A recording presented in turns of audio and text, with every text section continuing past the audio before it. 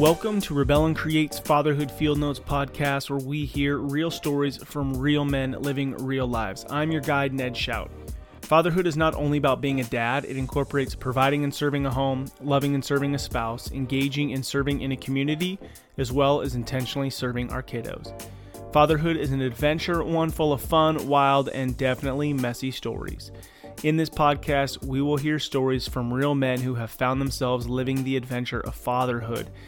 This was a great conversation with my friend Clarence Lee Jr., author, flight surgeon, dad, father, husband, super solid dude, great book. Check it out on Amazon called Persist if you want to get yourself motivated.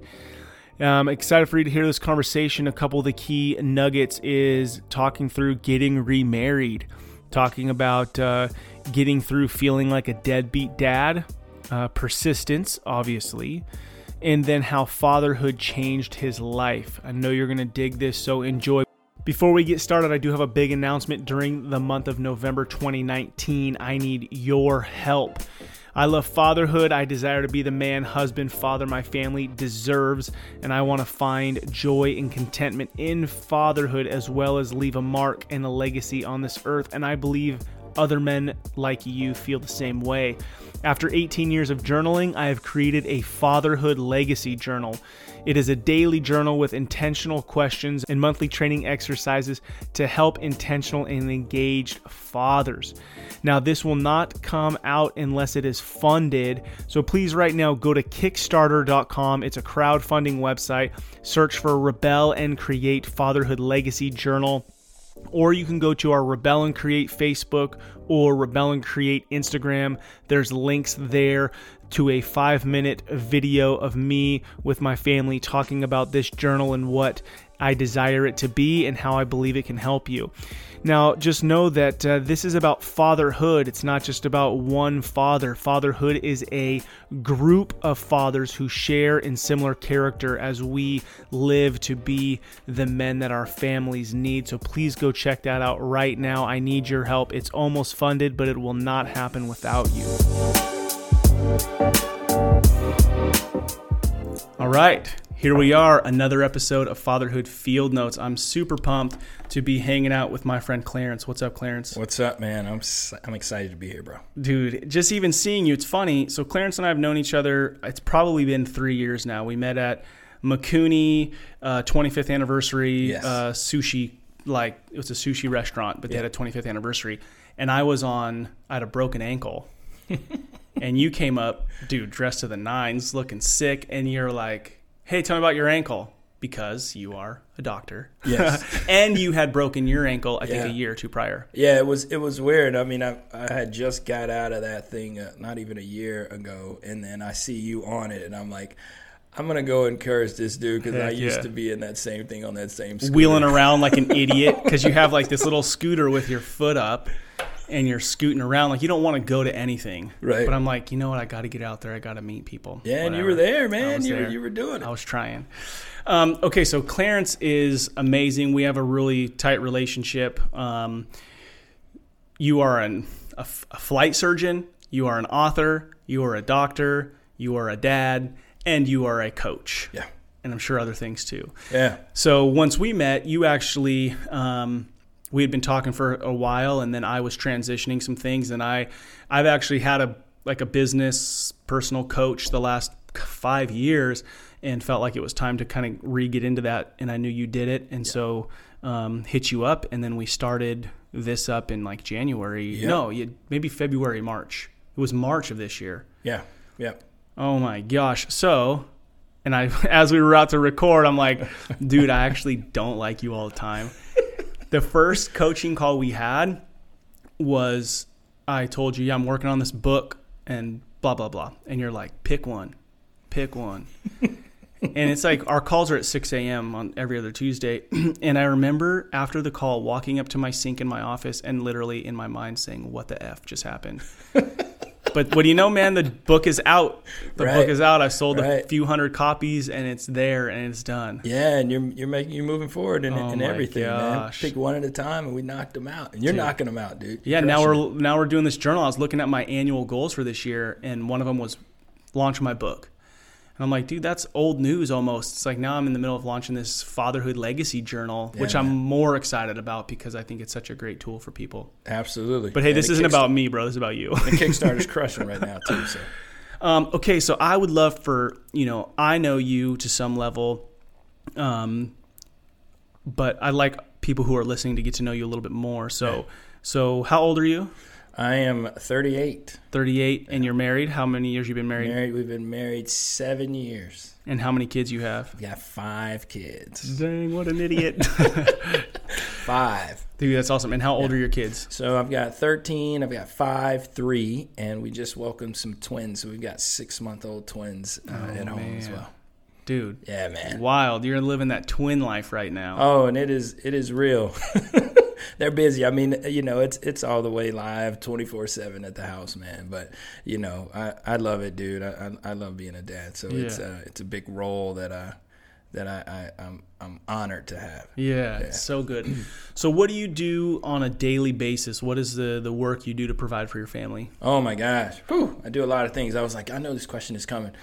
So I'm a physician. I'm a physician by trade. Went to medical school, trained in general surgery. I did that for the Air Force for a while. I was a flight surgeon, so I basically is the guy that flies in the back of the jet with the pilots. My specialty was making sure the pilot could medically do what he needed to do.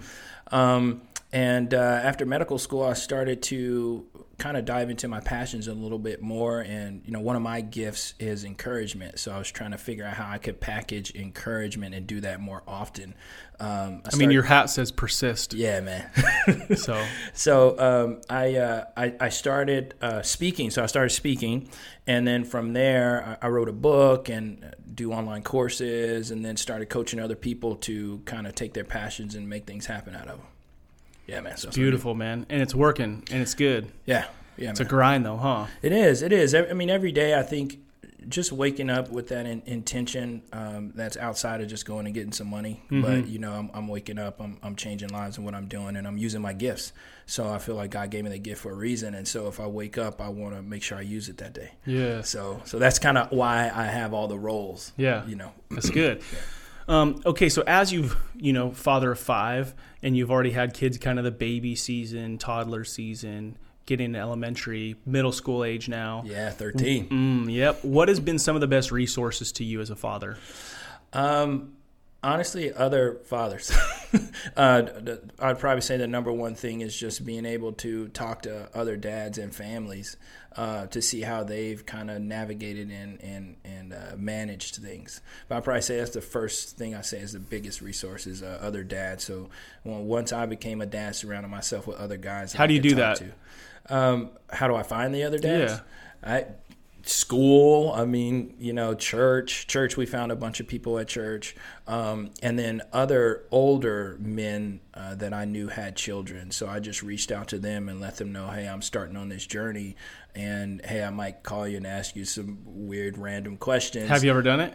Oh yeah, dude. I'll call and ask questions all the time just because and we'll get into a little bit of my story later, but I didn't really have an example growing up too, and so I felt really vulnerable and out of place because I didn't know what I was doing. I didn't have any modeling, and so so that first thing I did was go talk to other dads. It's good, man. I think as dudes, what I've been finding, we're I think 25, 26 episodes in or whatever, is that the vulnerability that men desire to have. And like when you hear dudes who are, I don't want to say we're getting it, like we figured it out. Clearly it's a journey and we're working on it, but we're willing to enter that vulnerable state with ourselves and with other dudes. And I think like we thrive and we desire that, but for whatever, culturally, obviously it's not something that's promoted, but that's what I hope to promote out of this is like, dude, be freaking vulnerable, cry at the dog commercials, whatever. Yeah, but that's how you grow, man. And I honestly feel like if I'm not willing to kind of divulge and be completely transparent with somebody, I'm not going to be able to grow. Yeah. So if I'm really trying to grow in this area, I need to be real with somebody and just put it out there. So I need the targeted advice. I don't need like this general. Oh yeah, be good. You know what I mean? Like I need specifics. Yeah. So can you think of a question that you have asked a dude, totally putting you on the spot right now, where you were like, man, I'm stuck right here, and I want to ask somebody, and you ask them? Ooh, oh my gosh, that's a good one. I'm thinking of a couple actually. I'm trying to figure out which one I want to share. I'd probably say like the dating question. So like explaining the not as intense feeling to want to date like it was before we were married, and like how to deal with that and how to like navigate it. So you're saying you and your wife dating? Yeah. Or your kid getting into dating? Oh, me and my wife dating. Okay. Yeah. So it's about yeah. So you're talking about with kids. No, okay. It could be any fatherhood for me. Fatherhood for me is all these buckets: kids, marriage, work, friends, community. Those are the buckets. Fatherhood is a posture towards life. It's not just being a dad. Absolutely. So I would just kind of asking like, hey, how did you navigate the date night thing, and how did you work that out? What'd you end up doing with whatever advice you were given? Scheduling. Like not trying to be spontaneous and say that something was going to happen, just being really intentional with scheduling when we were going to go out, making sure things were taken care of like I used to. Yeah. So what's funny is the same conversation just came up the other day about scheduling. So did you approach your spouse and say, hey, let's schedule our dates? In the beginning I did, and I felt like that was not the best approach. Why? And I say that because, like when we were dating, I didn't do that. I just pretty much was like, hey, are you open on this night? Like, be ready at 6. Like we're going out.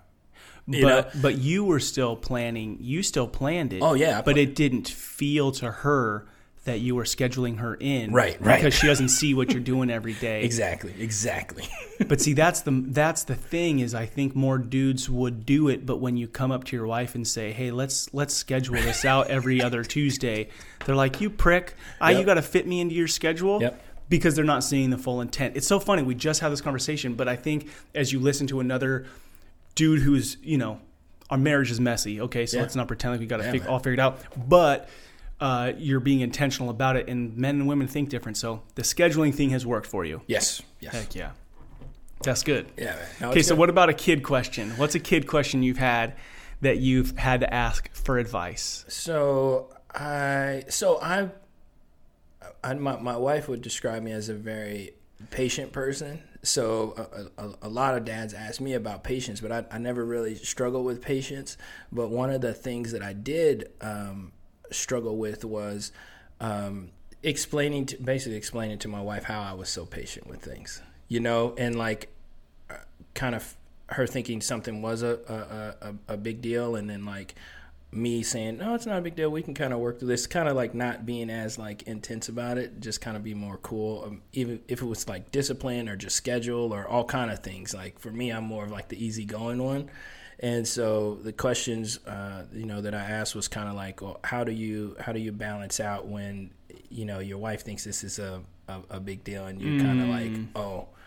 So how to also come their way. Yeah. Because it might be a big deal to them. Oh, yeah, absolutely. And it comes up all the time because, raised different. Like, she's raised from her mom's from Haiti, so she's raised kind of a different culture, and then I was raised in a different culture. So like, how do you approach this with the kids? Okay, cool. All right, so this podcast, Rebel and Create, Fatherhood Field Notes. The idea is all of us have stories, so we're opening up our field notes so we can share with other dudes. And Rebel and Create is a mantra for me, and hopefully share it with others. And there's so many things it could be applied to, but rebel against status quo of what you think you should be, what the world thinks you should be, maybe what the church thinks you should be, and fight against that, tear down the wall, and then create something out of that. Yeah. So what is something that you're currently rebelling against, and what do you hope to create out of that? Yes, I've been waiting on this question, man, because this is probably what I think about the most during the day right now currently. And so I practice medicine, right? And going into medicine was a big dream for me. It was something that it was a huge goal for me. Like nobody in my family had a 4-year degree. Nobody in my family's a physician. It was something that was it seemed unachievable, right? When did you want to get into medicine? My mom's a nurse, so I got the first vision of it at like 8. Okay. Like the first time I went to the hospital. And, I saw the physician, I saw the role, I saw the good that was able to come out of it. And I was like, oh man, I want to do this. So I go after it, boom, it takes me forever to get in. And then I finally get in. And now I've been practicing medicine probably 10 years. And I feel slightly trapped. And the reason why I say that is because my time freedom, because I went after success in a very specific way, like the field of medicine, right? And medicine comes with it long hours. You see patients. It is a grind. And I missed a lot of time with my 13-year-old. We'll talk about that, but I missed a lot of time with her from divorce, and we lived in different states. And so now my young ones that are at home, I've got 5, I've got 3, 6 months.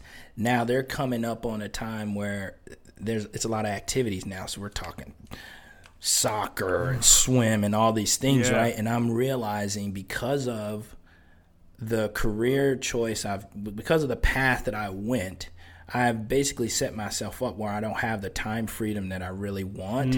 And I feel like I'm pulling against the schedule now because I want to be there.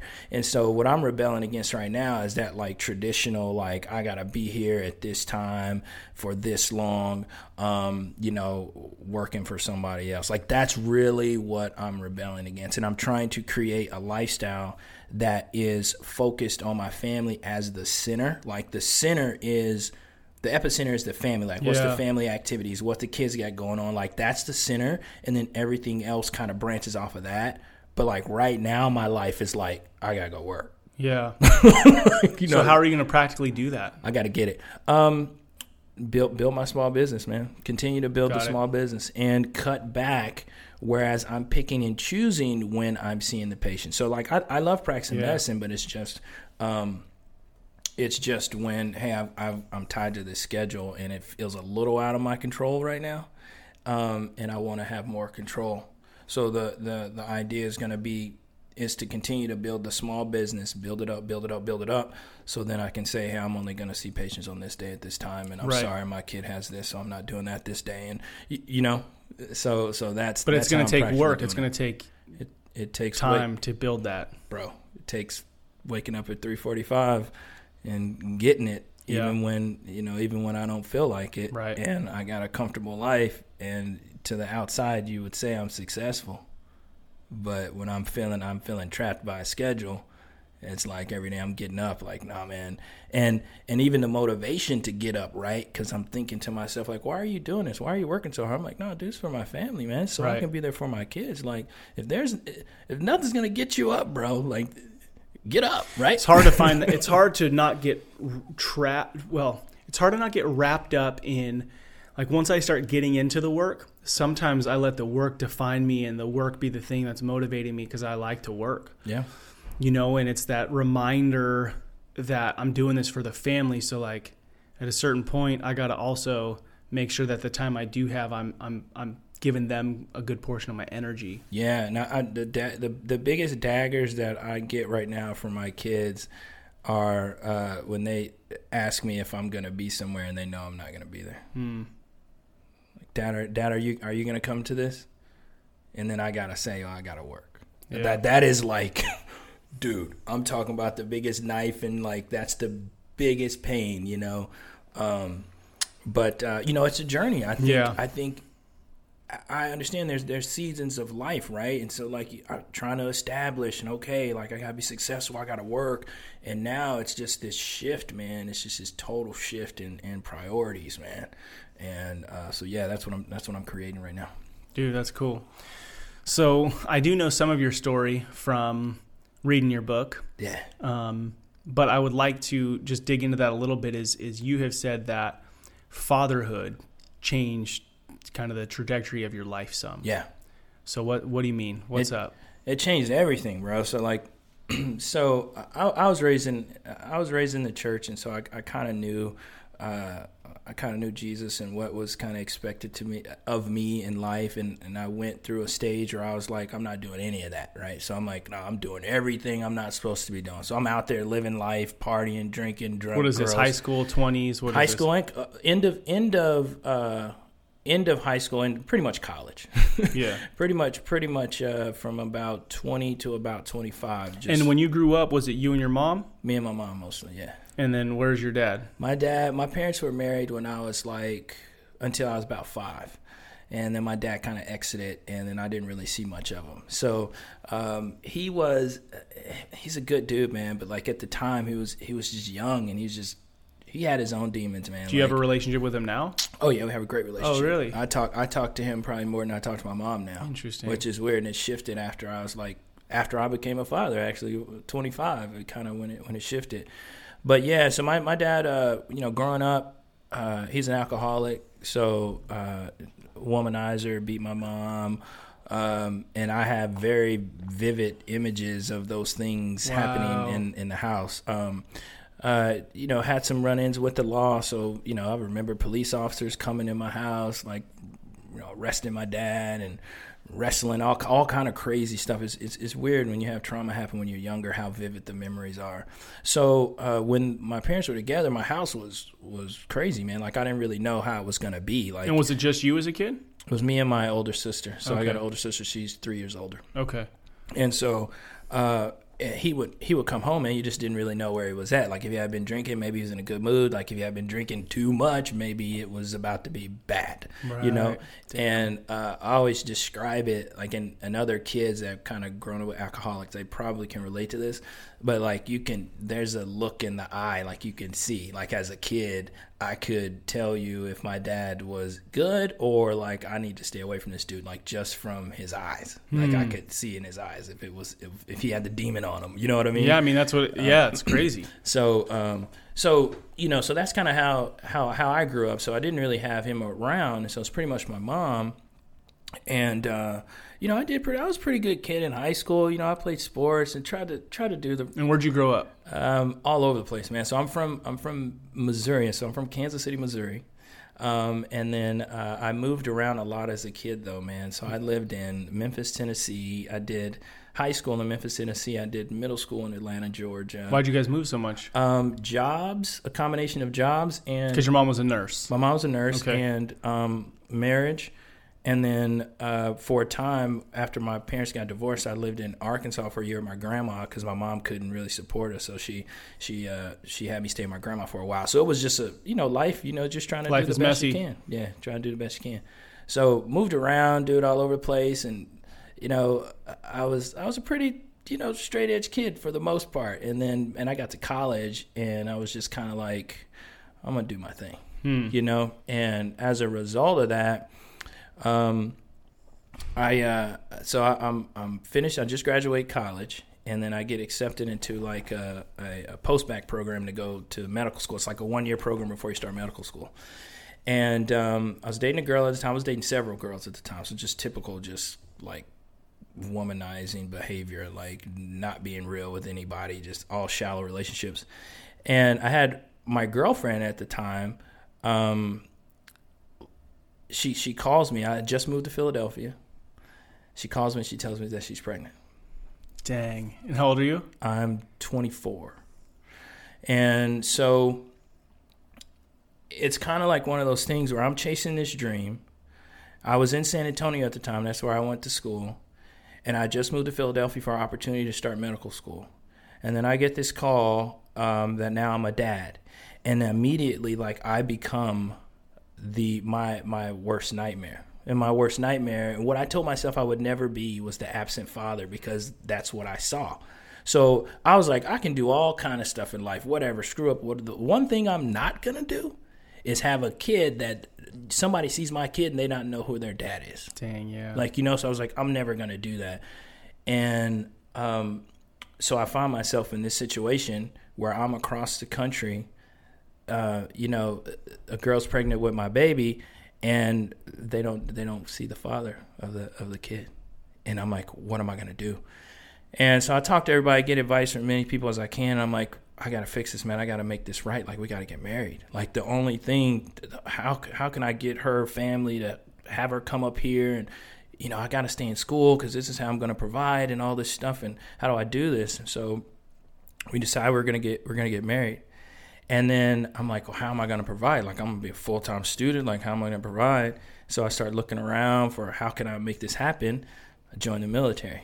So I'm like, okay, I'm looking for options that are going to let me keep going after my dream, but can address like my needs at the time. And the Air Force had a scholarship, the Health Profession Scholarship Program. And so I applied to the scholarship, got it, commissioned as a second lieutenant in the reserve. And then my job was to go to school.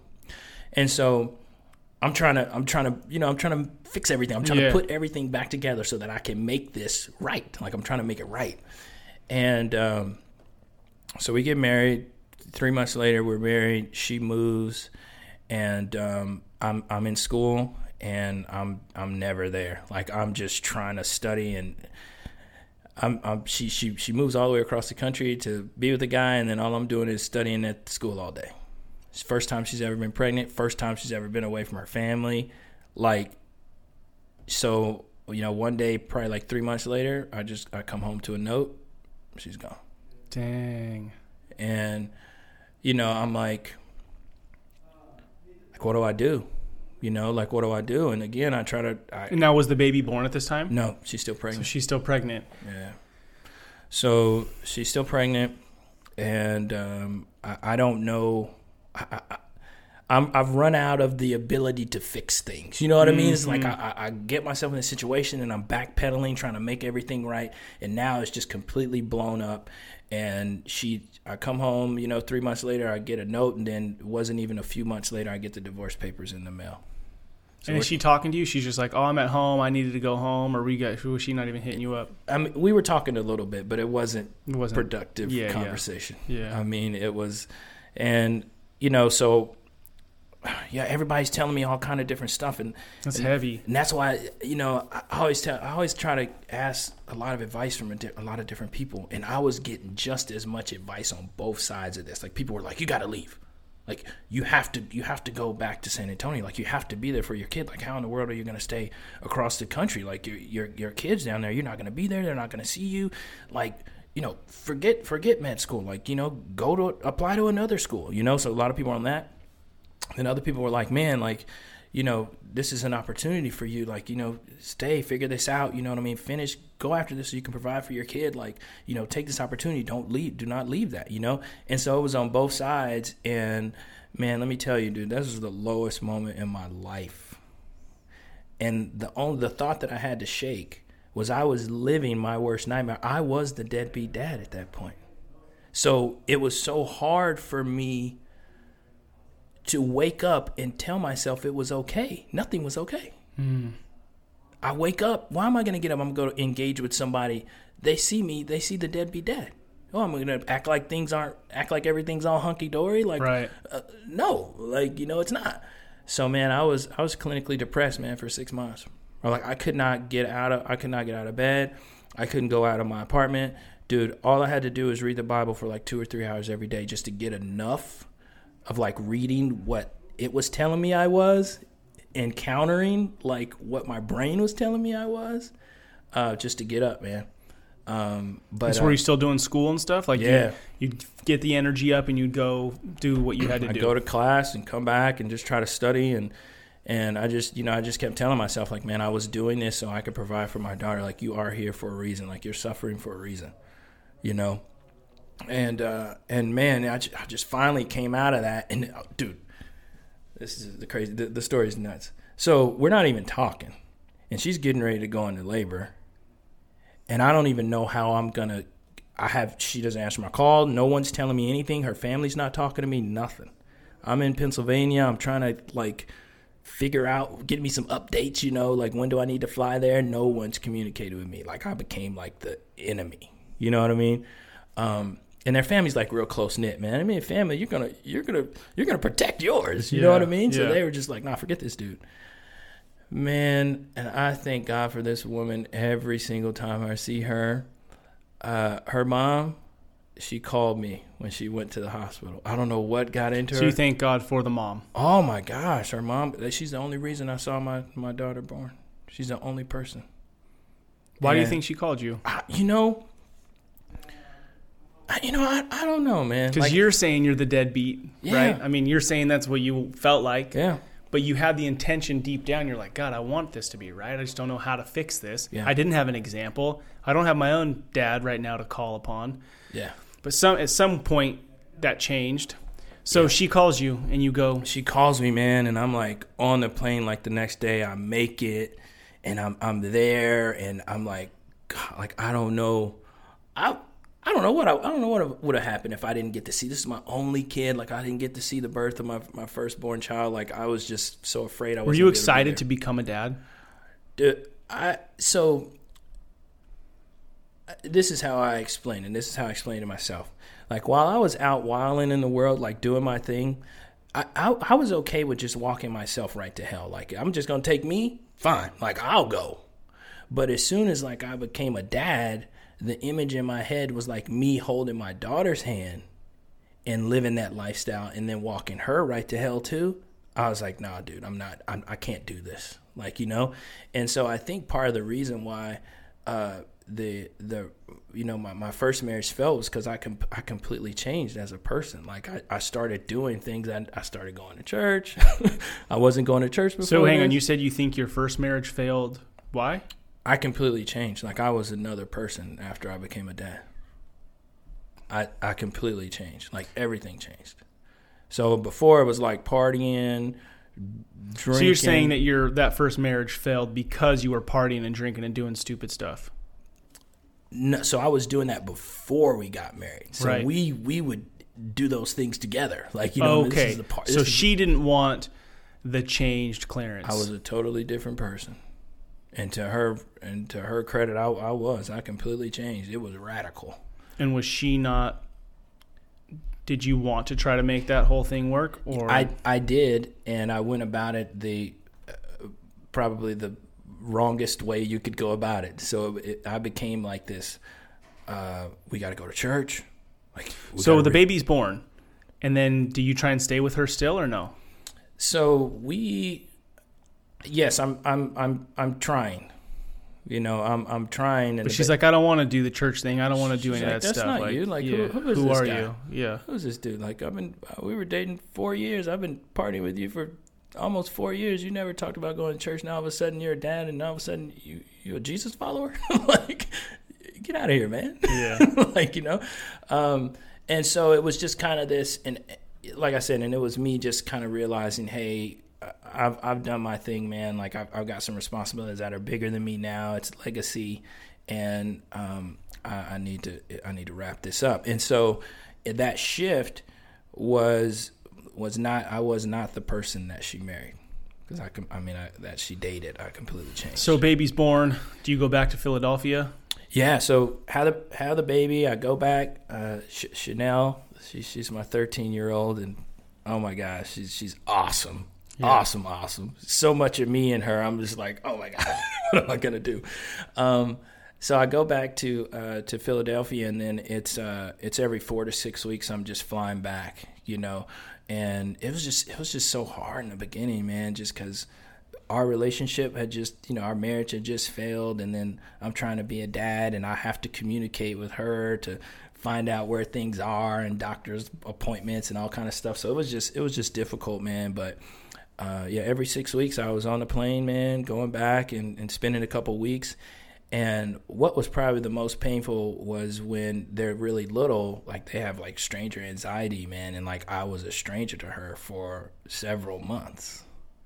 And so it was just painful, man. Like, I'm trying so hard to make this right. I'm trying so hard to be the dad that I know I need to be. I'm trying to be present. And I'm fighting. And then I get there, and the handoff is horrible because she's screaming because she doesn't even want to come with me. Yeah. So I always tell I tell this story because I feel like your painful moments in your life, for me at least, have given me my passions. So the reason I'm so passionate right now about my family, like, and the reason why I'm working to come up out of the workplace so I can be there is because I've had pain when it comes to like not being with your kid not knowing you, your kid being away from you. Like I've already lived that, and I'm like, nah, like I can't do that anymore. Yeah. So it was crazy, man. It was a crazy time, but I do feel like God uses those things to solidify your conviction in certain areas. And so you talk to me about family, you talk to me about my wife. I'm so on the family side now. You're not convincing me any otherwise. So how when you're in that moment of like, dude, you're trying so hard, like what's that motive? I mean, I know you said you never wanted to be the deadbeat dad. Yeah. So that was like a piece of it. Right. But how do you stay engaged, motivated to not just be like, I guess nobody wants me here and it's just too hard, so I'm just going to roll out, which seems like kind of the answer that some dudes choose. Yeah. And that was the advice I got from a lot of guys, like, just, dude, she's going to be a pain, dude. Like, just let the kid grow up, and then once they get older, then you guys can start your relationship. And I got that advice so many times. Damn, that advice sucks. But I knew in my heart though that would be the cop out. Like I knew in my heart that would be me giving up. And so I was like, in my brain I was like, I'm the originator of this problem in my life. Like, so you owned it. Oh yeah, I am the one that has gotten myself in this position. I'm the one that tried to backpedal into the marriage. I'm the one that was, sleeping around and getting girls pregnant. I mean, I'm the one that tried to make this thing happen, right? So I'm to thank. So I'm gonna suffer. But at a certain point, it seems like you weren't necessarily looking at it as a problem. Yeah. Right? Like once you became a dad, it wasn't, this is a problem. No. There was something else. There was like this, you said it a couple of times, I'm the dad. Yeah. Yeah. I'm the dad. This is my responsibility. And another dude said that on the podcast. His answer to a question I asked him was, I'm the father. Dude, think about that sentence for a minute. Like if you, as a man, look in the mirror and you're like, I'm the father. Yeah. I'm the dad. And my whole hope is that means something. Right. It means something. You're showing me that through your actions of your story is like, yes, it was a problem, or let's say it was something that came about from your actions that weren't, you're saying, the best of actions. Yeah. But now you're going to own this new responsibility. It's this new role, right? Like, dude, I have this gift to bring life in, whether it came about the way I wanted to or not, it's here. And I'm going to own it the same way as if it would have been this, like, quote unquote, like, the way that it happens, you know? Right. Yeah. So how's your relationship with your daughter now? It's amazing, man. How's it amazing? So I think, like I said, she's got a lot. So she's really into dance. So she is a competitive dancer, and she travels around and does all these competitions, and she's really into that. And so when I was her age, I was really into basketball, and so she's really passionate about her dance, and so she's a competitor. So we have a lot in common in that sense. Like she wants to do well, like she wants to achieve, and but I think the reason our relationship is so great is because I don't know how I did this. I don't know maybe it's not me. God has done it, but she can communicate with me, man. Like she can tell me when I'm screwing up or when I didn't do something or when I made her feel a certain way. And that has been the saving grace for our relationship, because I take that feedback and I know, like, this is a young girl that's talking to her father, and now she's about to tell him something about him. So I know that takes courage on her part. How does she, so say she's going to tell you something that frustrates her. Yeah. How does that conversation, like, what does she do? Like, how does that conversation start? So I have tried to, and from feedback from her, because I have other kids, feedback came really early, like, Dad, like, I just want to hang out with you. Like, when you come and visit me, this was early, right? So this is like one of the first things she ever told me. How old was she, you think? She was probably, I remember she was 6 or 7 because it was when I had my next kid. Okay. So you visit her. Yes. She's 6 or 7, and you have another kid with you. Yeah, or my family. Your family. Because I'm remarried at this point, and I've got... Yeah, okay, so she says to you, I just want some time with you. Yeah. So does her mom communicate well with you? At that point, not as much. Okay, that's fine. Right. So there's something that you cultivated, either a consistency with her or something where, because dude, if every dad could hear this and go, okay, my 13-year-old, I want to cultivate a relationship with them where they speak to me. Yeah. And 1, they feel comfortable to speak to me. Right. 2, I'm going to respond well. Yeah. If they tell me something I might not want to hear. Right. So how do you, so is there any practical things that I'm thinking, man, I'm like, oh God, God, give me something, because I'm like these. Yeah, it's a tough question. Yeah. But I would probably say the most important thing, or one of the things I've been really intentional about is letting her know that I'm not perfect, letting her know that I don't know everything, and letting her know that like I can screw up. And how, and it's kind of a weird way, but like how I knew that was important is because my dad was just a complete, he didn't do a great job at all as a father. And so I felt so comfortable telling him things because I'm like, dude, like you screwed up so much. Like, what are you going to say to me? Like, you're not going to say anything. Like, yeah, I failed a class, Dad. Like, I failed a class. Like, you know what I mean? Like, what? Yeah. So, but part of it was because he was never judgmental. Like I don't know why. He was just kind of like, all right, cool. Like, so that's kind of cool. I mean, that's something you learned from your dad before the age of 5 or around 5, right? Now, it wasn't in the best of way you're saying, but it's something, because I think we all look at our parents, whether they were good or bad, right? Especially our dads. Okay, let's say it. Moms are always awesome for the most part. Dads shape us a lot, especially, I mean, men and women, right? The dads shape us. So you found something to learn from your dad. Yeah.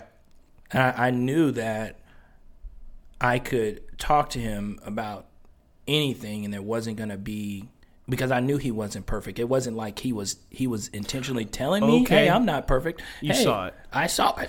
But, okay, so you're saying that you have chosen to be vulnerable and open and transparent to your daughter, and because you've done that, she's able to go, oh, my dad doesn't have everything fully figured out, and he's also taught me from maybe his own failure, so I feel good enough to talk to him. If I had to pick one thing, I'd probably say that's probably the thing that I think has built. And so that's what's so cool about our relationship, is because when we have that time, until now it's a bunch of one-on-one time. We hang out. It's just me and her. We sit down, and whatever she wants to do, we hang out. And if she's got something to tell me, she says, Dad, I got to talk to you about something. And then she just gives me the truth, man, and it's like gold. And so, like, I'll give you an example. Like last summer, I didn't do so she comes to visit in the summer. Yeah. Last summer, I didn't do such a great job with setting up activities for her. I was just kind of like, oh, you're going to be here, be a part of the family. Like this stupid logic, like she needs to know what it's like to be a part of the family. Like this is a normal schedule. Like we do all this stuff, just dumb logic. And so she comes back after the summer and she's like, hey, Dad, yeah, I'm 12, but like, I mean, I don't want to spend my summer like playing on the floor with like 3 and 4 year olds, because my other kids, I'm like babysitting all summer. I come out here, it's not fun. And I was like, you're right. Like, I'm, you know what I mean? I put myself in her shoes, and I'm like, you're right. Like, I wouldn't look forward to coming here. She's like, and I'm like, okay, all right, sweetheart, like, what can we do? Like, what would you like to do? Like, okay, I have to work. Like, I can't take off every day. I can't take 6 weeks off while you're here. How can we fix this? And she's like, oh, I want to dance. I want to dance every other weekend. So all right, I'm like, okay, perfect. Look for all the dance conventions, like everywhere. And I'm like, West Coast, we're good. Every other weekend, it's me and you, wherever we're going to go. And so we just set up every other weekend for her to go to a dance convention, go up and take class, like go somewhere. So I did a better job this summer. But if she hadn't told me, hey, like, I don't like coming, like this is not fun. Dude, this is gold. So say a dude's listening right now and they haven't cultivated that relationship with their 10 to 15-year-old daughter or son, okay?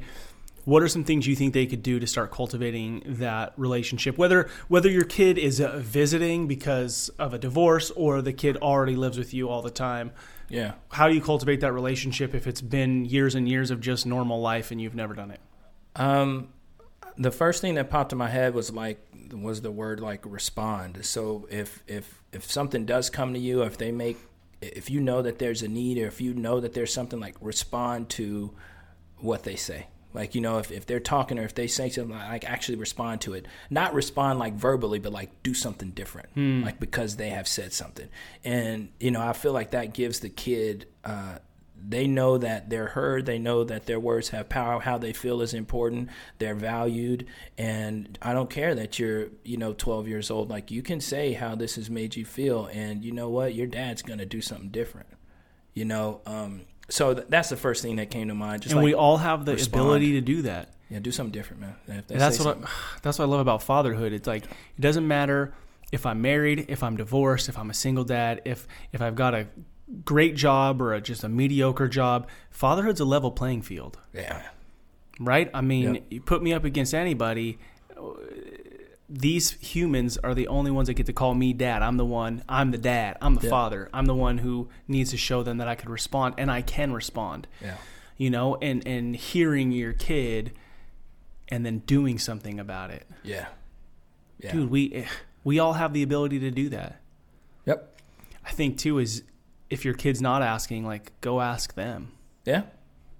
Yeah, you can ask and listen, and then do something. But I think the most powerful thing is like respond, man. Do something. Action. Different. Do something about it, man. So because I'm actually cutting her legs off if she speaks to me and then I don't do anything. If she says something, or my kid or any of my kids, if she says something, and we're just talking about my daughter, I haven't talked about my sons and all stuff, but I'm actually working against our relationship if I don't respond. But I'm building it, like I'm seeding into it if I do something different. Dude, and okay, you want to talk like, we might be a dad who's just busy all the time, whatever, but I have a daughter, and my hope is that I'm setting her up for success. Yeah. And if I'm not responding to my daughter, she's going to go find some dude who also doesn't respond. Yep. And she's just going to become this, the wife. Yeah. She's got instead of trusting she has a voice and finding a dude who isn't just going to walk all over her because her voice doesn't matter. Exactly. And none of us want that, right? But once she's 30, dude, the work's now if you got little ones. Absolutely, man. Dang it, want to be a good dad. Yeah. No, but it's it's a journey, man. But like I said, I know my posture from a fatherhood standpoint is that I'm trying to learn, and I'm always looking for opportunities to learn, and I can learn from anyone. I can learn from my kids. I can learn from other dads. So my posture is not like, and it's because of my story and my history, my posture is always like, I'm always open to learn. Like, I don't have this figured out. Like, I can improve in an area, so I'm open to that feedback. Heck yeah, and it's at any age. As a man, if you're a father, I don't care if your kid's 1 or 51. They still need you. You're still the only dude that they call dad, and I don't think it's ever too late. Yeah. So we'll wrap up in a little bit, but I have another question for you, and then if there's anything else that's kind of on your mind. Talk to me a little bit about, you have a little one. Yeah. And clearly it's not working out with the mom. You finish school, and you're going to get married and have a do-over. Yeah. How do you navigate doing that as well as like having a kid? And how old is your kid when you decide I'm going to get remarried? Yeah, so let me see. So we got married, and so she was 6 when I got married to my wife. But my approach was this. So some people call it extreme or whatever, but like, you don't seem too extreme. I went back and I looked at all of the mistakes that I made, and I tried to correct them. So I tried to behave in a way that was going to produce something that I wanted in the future, opposed to acting out of character in the moment and not thinking that that's going to produce something in the future. So like I had a clear example in my past. Okay, you want to act out of character, you want to be wilding out. Okay, listen, that's going to produce fruit in your future. And you might not think about it right now, but trust me, brother, what you're doing today, it's going to affect you in the future. Okay, so I'm like, all right, I got that clear as day. Learn that lesson. I learned that lesson. Boom, check. All right. I get to a point where I'm like, okay, because I always wanted a family. You know, I always wanted that, right? I always prayed to God. I always asked, like, I want, give me a family, I want a family. And that was always a desire of mine. And so when I got ready to date, I feel like sometimes you talk about your wife, I'm like, I wish she could be here. So our first... well, she'll hear this. Yeah, so I was just so intentional in the beginning with her because I didn't want to, like, try to backpedal and make this girl wifey, and I had been, screwing her over beforehand. Like, I wanted it to start, like, wifey, like, quality of interactions, like, in the beginning. So, extreme, man. Our first date, so I courted her like crazy, man. I knew I was ready. I'm like, okay, I'm not out here doing what I was doing before. I'm gonna do this the right way. Our first date, I sit down, and I'm like, Chanel, I'm looking for a wife. Your daughter? My wife's name is Chanel, too. Oh, my. I got two Chanels. Okay. So I'm like, Chanel, I'm looking for a wife. Like, so did she know you? I mean, you guys have known each other for a minute then. Yeah, we had. I mean, she kind of knew me. I mean, like, we met through a classmate of mine was dating her best friend. Okay. And then they hooked us up. But so your first date, like a first real date, you've kind of been around each other a couple times though. Yeah, we had like a couple of group dates together. Okay. And then you're what, like 31 or something? I am 28. Oh, 28. Yeah, 28 when we first met. Yep, and then we got married when I was 31. Okay. So we're 28. I sit down. I'm like, hey, I'm not trying to play around. I'm looking for a wife, and this is my intention from the front. Like, this is what I'm trying to do. Like, I don't want a shallow relationship. I don't want any of that. So I was extreme in that sense, kind of putting my intentions out there. And then, obviously sexual activity beforehand. Like, I was like, no, like, I didn't touch her. I didn't kiss her for 6 months. Nothing. I was like, I don't want any part of that. Like, I don't want you to think any sort of way that I'm trying to get in your pants or anything. Like, I'm serious looking for a wife. Like, no. Like, even to a fault sometimes, it was just kind of like, no, I'm not even going to go there. So just, long story short, man, I was just like, hey, every mistake that I made, like, I don't want to redo that again. Like, I don't want to find myself hooked up with somebody that, doesn't share my faith, that doesn't want the same thing that I want. Like, I'm not gonna go down that road again. But what I'm hearing, okay, so as you say it, like you said, I don't want somebody that doesn't want the same things that I want. Yeah. But I know you, and I know your intention isn't, I want somebody to go live my life with me.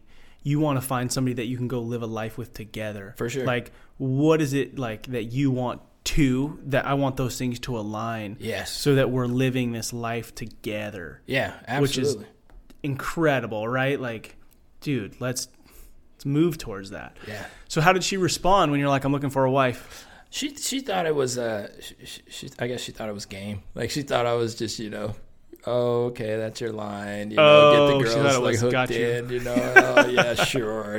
Whatever. But it was. But then you showed her that your intention was serious. Then I showed 6 months, you went after it. This is what I want. And then it's so weird.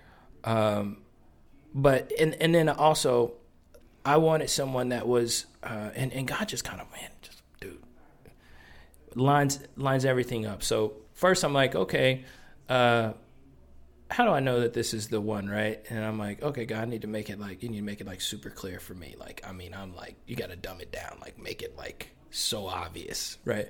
And the girl's name is Chanel. Yeah. And I'm like, whoa, I'm like, okay, thank you, But Chanel, my wife, and my daughter both have a passion for dance. And so it was this instant connection. They could speak the same language. And then she was kind of drawn to her because she danced competitively, and they kind of had a lot of stuff in common. So, her being comfortable with the fact that I did have a kid and I did have some baby mama drama, the fact that she understood and she believed in me, and she believed in the type of dad that I was. She believed in the type of husband that I wanted to be.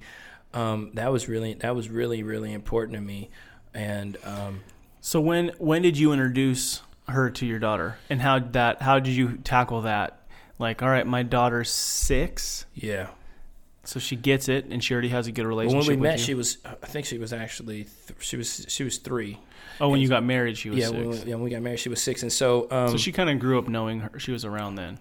Yeah, she didn't really know she was around until about 2.5 years in, when I was about to. I knew I was. Oh, so propose. you just kind of let it go, because I'm not going to bring this drama in case it doesn't. I didn't want. So my mom. And everything is from my past, man. Stuff that I saw. So my mom went through like this dating after like my parents' divorce, and I saw these different dudes coming in, like, you know, she's going out with these different guys and stuff, and I just didn't like how it felt. You know what I mean? And then these dudes coming over to the house and trying to be nice to me, like, bro, you're trying to date my mom, dude. Like, yeah, come of on. course you're trying to be nice to me. Don't come over here talking about, oh, little buddy, what you want to do? Dude, I don't want to talk to you, bro. And I know this at like 6 years old. Right. I'm not stupid, dude. Like, I look in your eyes, I know you're not genuine. So I was like, I don't want my daughter to have that story.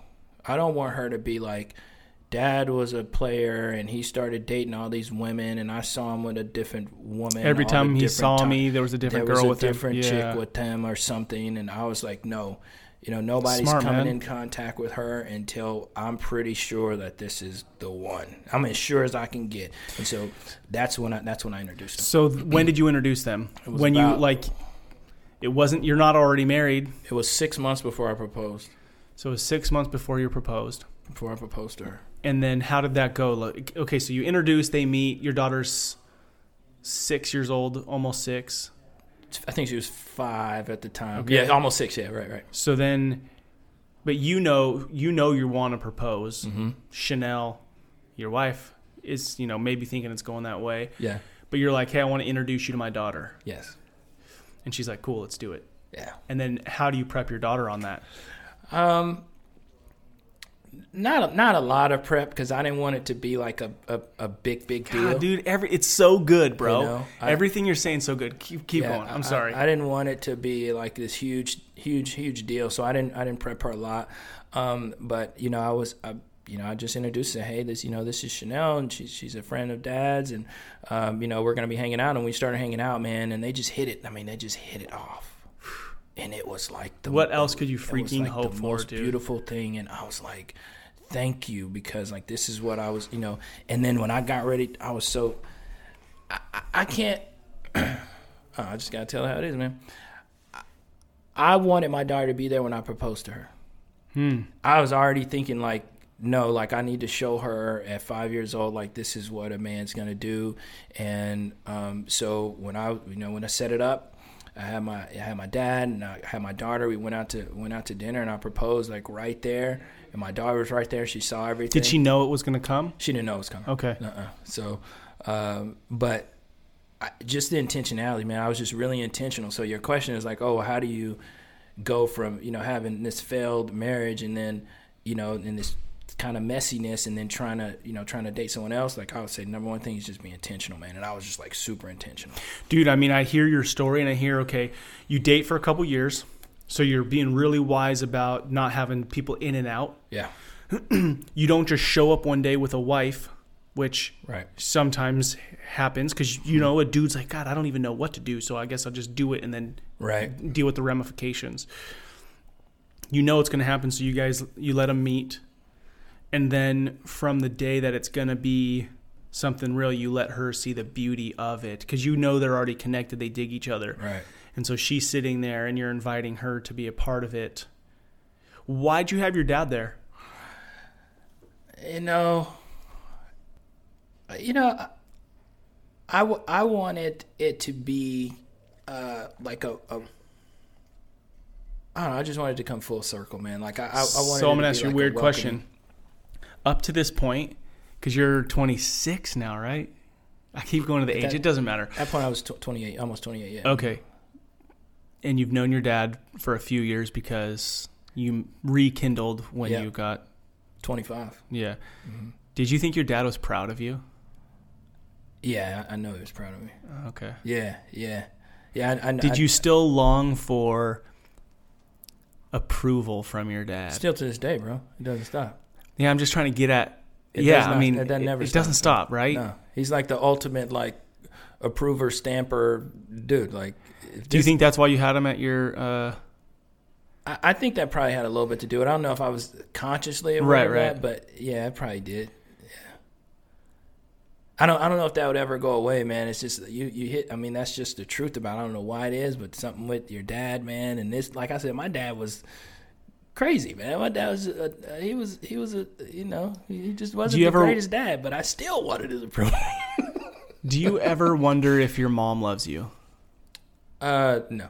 No, never, right? I feel like we ask a million people that question, and for the most part, regardless of what your relationship is with your mom, there's never a doubt.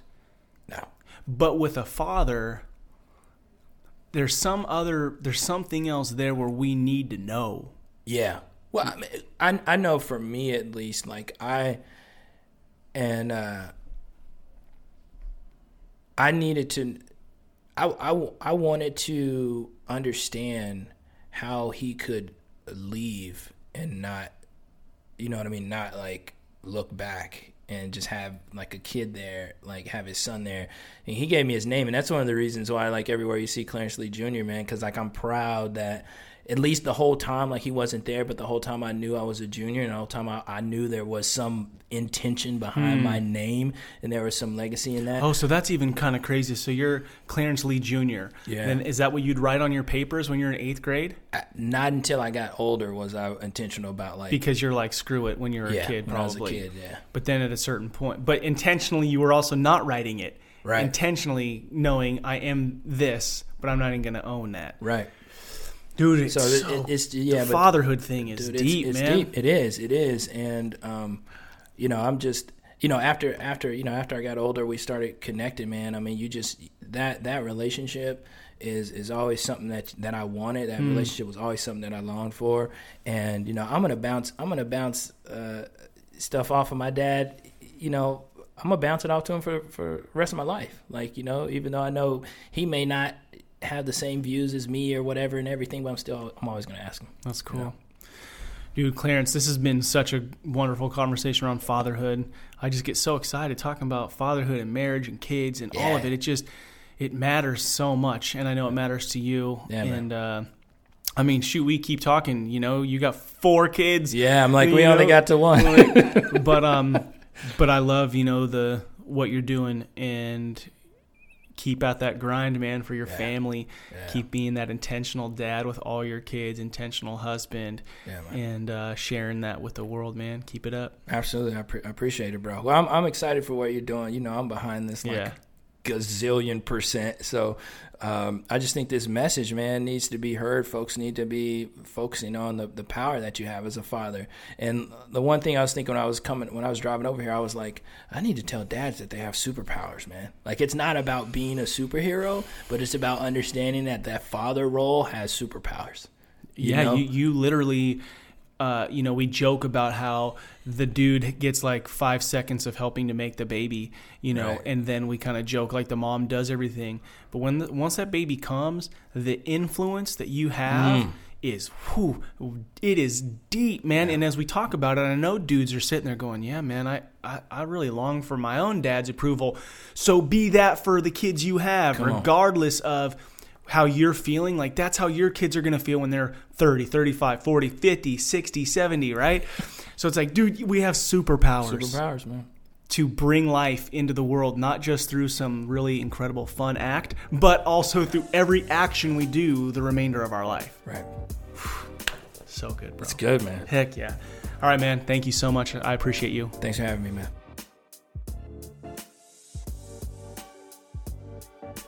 What another great conversation. I just so appreciated Clarence being so transparent and sharing, just the transition in relationship. I think we can just take so many nuggets from that conversation and apply them to our lives, and just building a culture of conversation with our family and our daughters and children, really. So that was killer. So thank you to Clarence. Make sure to go check out the Kickstarter campaign that runs through December 4th. We need your help. And get yourself a journal, because it's going to be killer. And also, please go like us on Facebook as well as on Instagram. And if you like this episode, please share it with a friend. It helps spread the word that fatherhood matters. I want to thank you to all you dads out there listening to the Rebel and Create Fatherhood Field Notes podcast. What you do really matters. Don't be like everybody else. Be yourself. That is who your kids, spouse, and community needs. This is your guide, Ned Shout. Together, let's rebel against the view that fatherhood has little impact and create lives engaged in the craft of fatherhood.